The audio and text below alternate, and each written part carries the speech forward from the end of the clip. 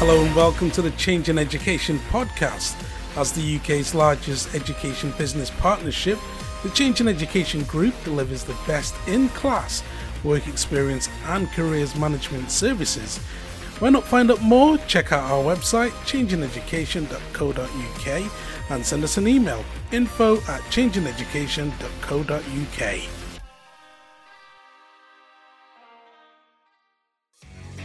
In today's episode, we look at labour market information, or LMI, looking at the learning objectives, what LMI is, and also look at future trends and where things are going.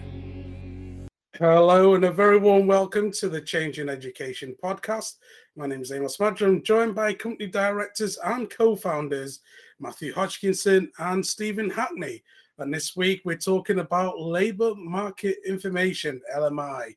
A sector that is continually growing here, especially in the Northwest, in different areas in finance and business, construction, information technology, transport, storage, and so much more. And we here at the Change in Education Group are very much hands-on in this sector, supporting students, whether it's through careers guidance or through our work-based learning.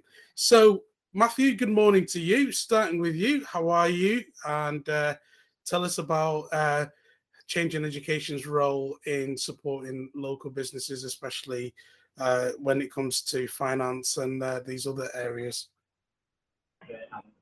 Morning, Amos. Good morning. Can you hear me okay this morning? I can indeed, yes. Excellent. There's always a little bit of background noise. At this time of day, I'm always enjoying a nice coffee in a local coffee shop. Wow, okay. So, yeah, this is a really interesting topic. I think it changes year on year. You know, various government drivers potentially influence the LMI statistics. But what we do, our role is we provide LMI information as well as look into it as well. You look at the numbers of employment opportunities that we source for young people.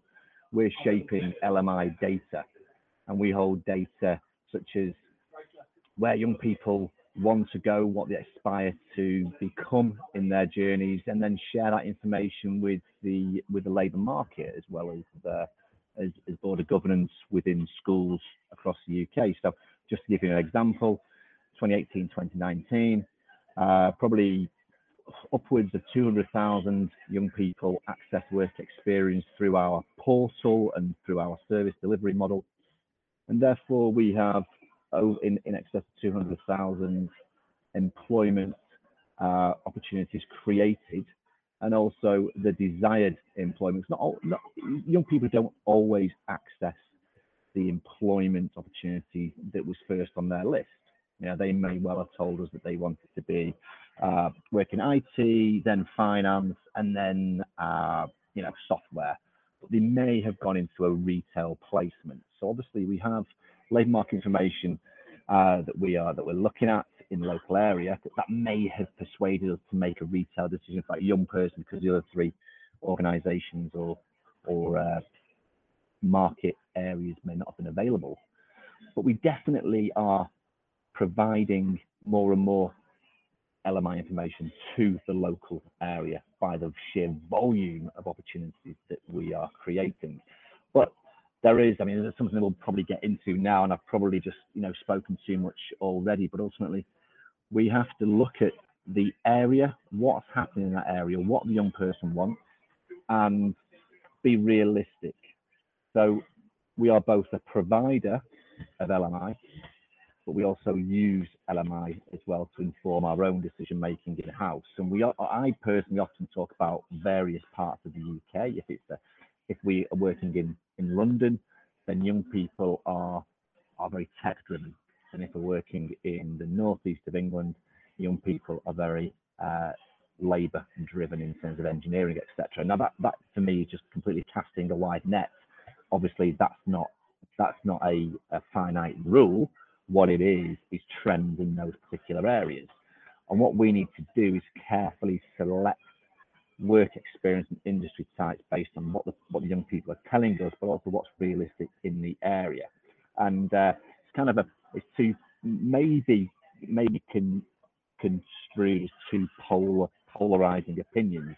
because there are a lot of young people in various parts of the UK who want a career in finance or software or in IT, as I just mentioned, but they find themselves in an area where they reside that doesn't offer those opportunities. So yeah, lots of data that we crunch in this area. Steve might want to talk about data, but ultimately, yeah, we use it at both ends of the spectrum. What a start after 10 there, Amos. Yeah, a lot there, definitely. Sorry, were you asking me a question? I sure if you was asking me a question or not.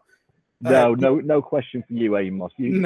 Okay. You be the host. Yeah, you make a great point. Different areas, obviously different sectors.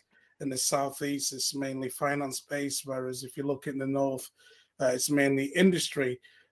This morning, Steve, I don't know if you managed to catch the news. Bentley and Crew have said that they've got a new electric model that they're going to be working on, which means jobs, which means more employment. Now, obviously, we are based all over the country, but Crew is a special place for the Changing Education Group. Headquarters being there, of course, and working with local schools. There's lots of students who we've connected with Bentley Motors.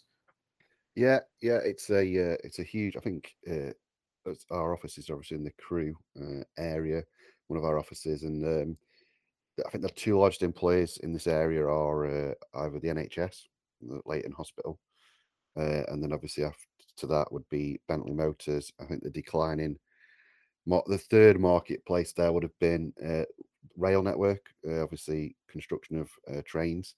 That has diminished.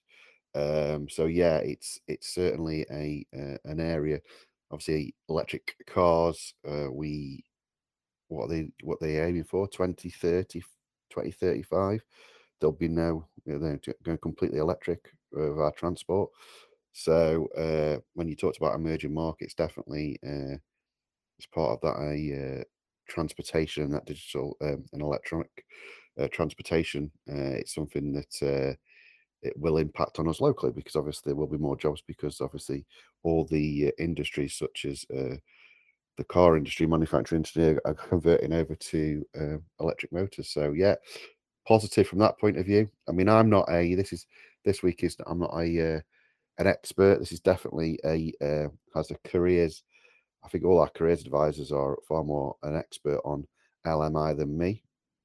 If I go back to my small knowledge base, I understand that individuals, young people, should have access to high quality labour market information and earnings data, because that does underpin their choices for the future and obviously informs their knowledge base. So I can obviously, going back to the complete basics when anyone's listening, this is where my mindset is, and obviously understanding what the LMI is, and obviously for a young person to understand those emerging markets, and obviously jobs and careers that actually don't exist yet, is super important. It kind of ties in with Matthew's overview, which is obviously dependent on where you live in the country. As you've just pointed out, at Bentley, if you want a career in Bentley, then the likelihood is that you're going to have to consider relocation. And although thanks to COVID that we are working from home, when we look at certain industries, especially manufacturing, you are going to have to consider where you are in the UK or the world if you want to follow your heart's desire when it comes to a career pathway. And obviously understanding those marketplaces and those emerging markets are super important. Absolutely, Steve. Matthew, Steve makes a really good point. Somebody once said to me, 80% of careers in the future don't even exist right now, which is a crazy figure to think of. When you look at places like Manchester, you look at the skyline, it's changing. The cranes in cities is always a good indication into where the direction that a city is going, despite the inflation levels going up and all the doom and gloom we hear in the news. Things seem to be going in the right direction in terms of jobs. I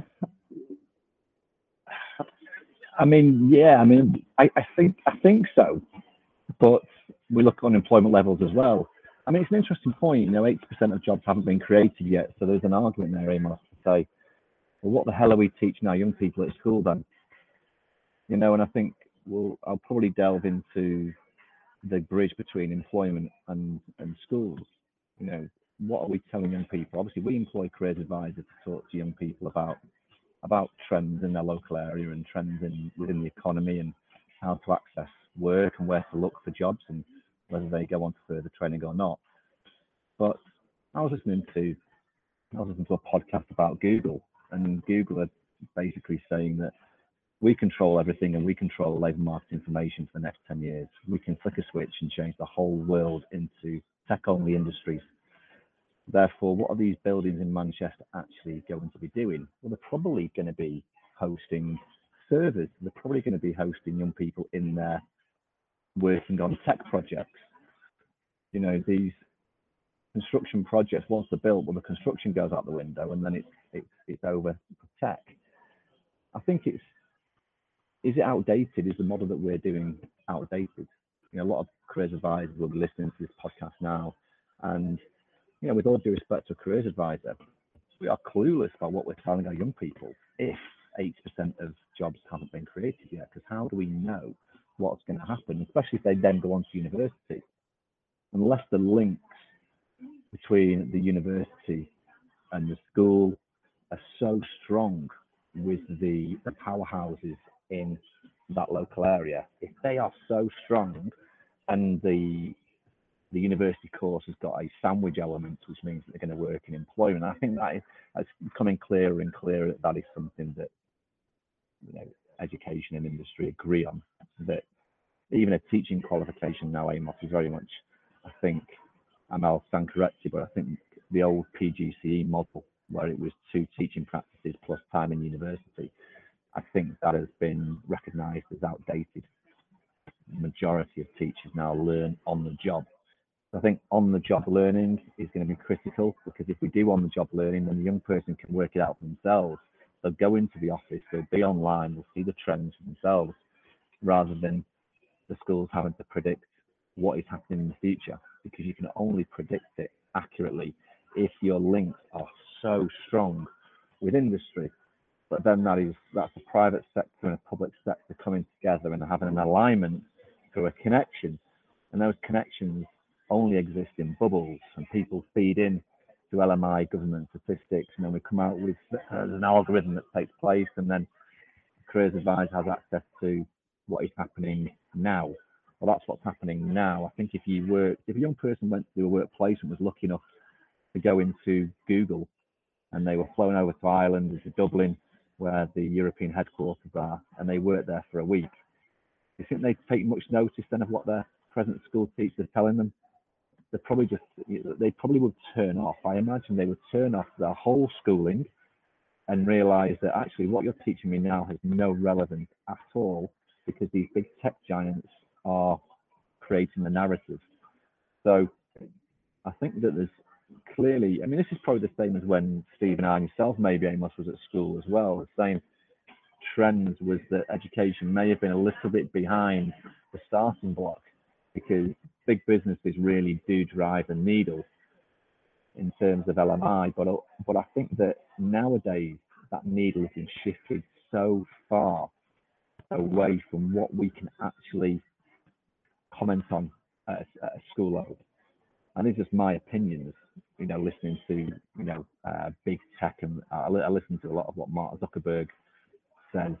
And at any moment in time, they can just switch the narrative. And if they switch the narrative, then our careers advisors, our school institutions have to quickly get up to speed. And that's never going to happen, in my opinion, because the tech giants are so far ahead of the game. But there has to be a recognition that, listen, the best people placed in the world, in the UK, in your local area, to inform on LMI are the industries themselves. And then I'll suggest that work experience is so important. Employer links are so important, because they are pushing the needle. Schools need to catch up. I think schools and careers advisors are always playing a catch-up game, Amos, I think. And if we can get closer to the organisations, then we might be able to adapt the curriculum, adapt the careers agenda, so that it's like the basic question. Maybe it's a question such as, all the careers advisors go to visit Bentley. If we use Bentley as a topic, every careers advisor in the Midlands goes to Bentley and says, what shall we be telling our young people? What skills do they need to come and work in this industry? And then just transmit the information down a funnel that way. Because if we think that we know best, then I think we're on a pathway to misplacing young people in industry. Absolutely, practical skills, and it's interesting. You picked up on the teacher training, more teachers training on the job rather than the traditional way of doing the PGCE and then going on to university. And the metaverse is taking over. Things are changing. Steve, you put a post up a few weeks ago, which was really interesting. And it said, imagine if schools actually helped kids identify their strengths by exploring their talents. And it kind of relates to what Matthew was saying. Things are changing so fast that skills are completely outdated. They're out of the system. And they're not tapping into the talents of the students and using those skills to help them to prepare for the future in a better way and allow them to enhance those skills that they already have, which are innovative and can help us explore new ways of doing things, as Google or Meta, Facebook are doing.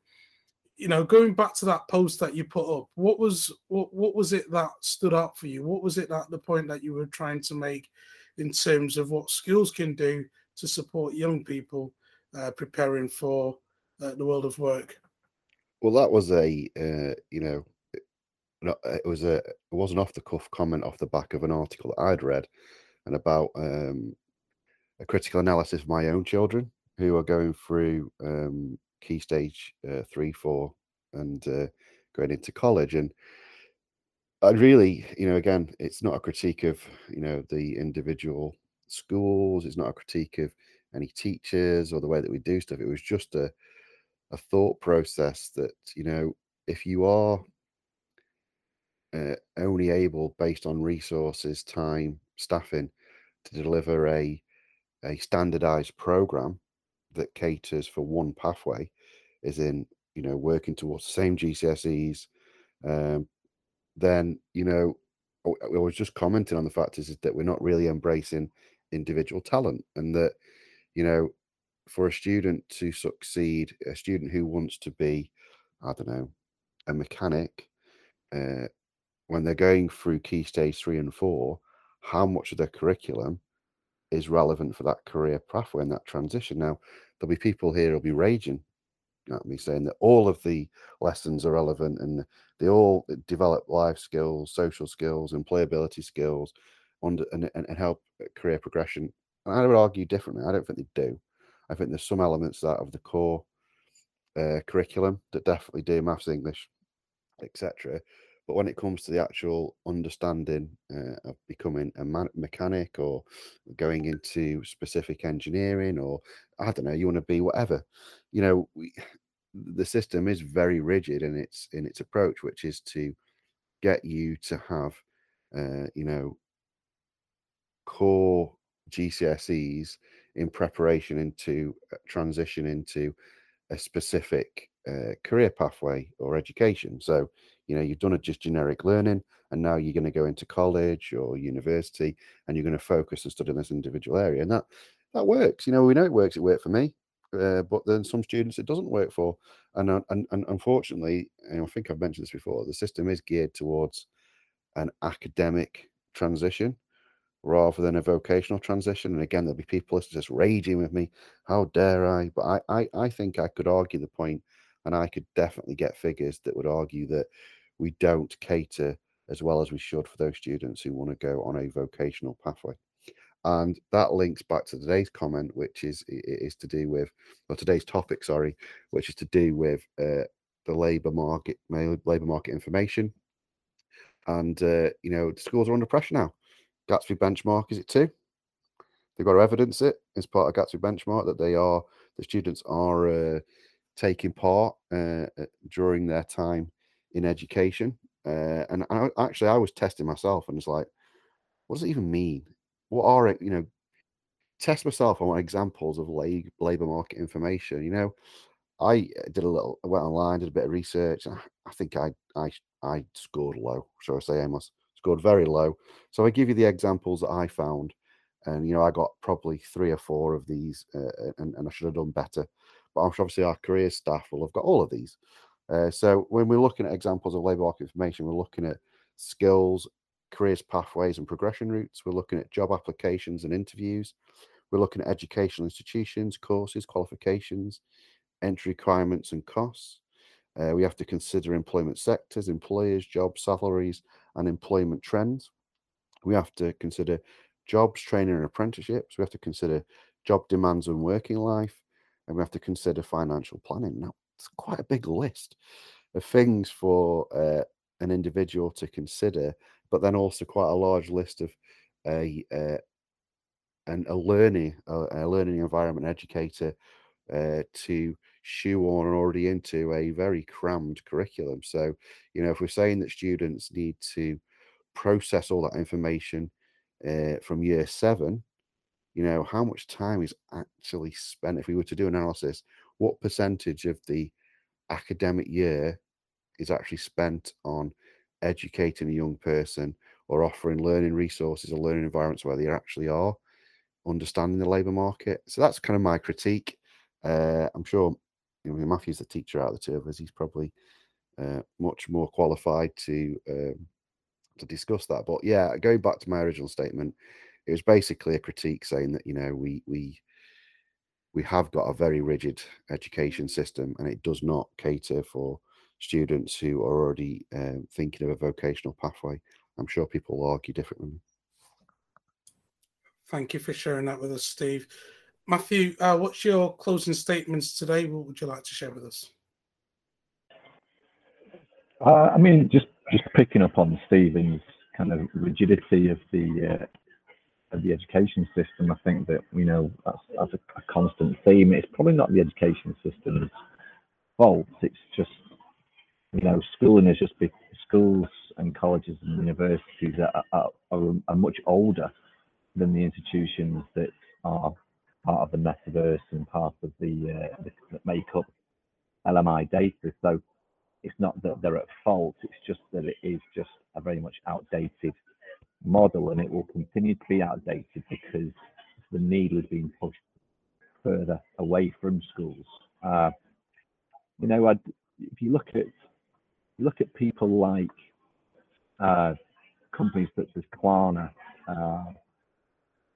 and who else?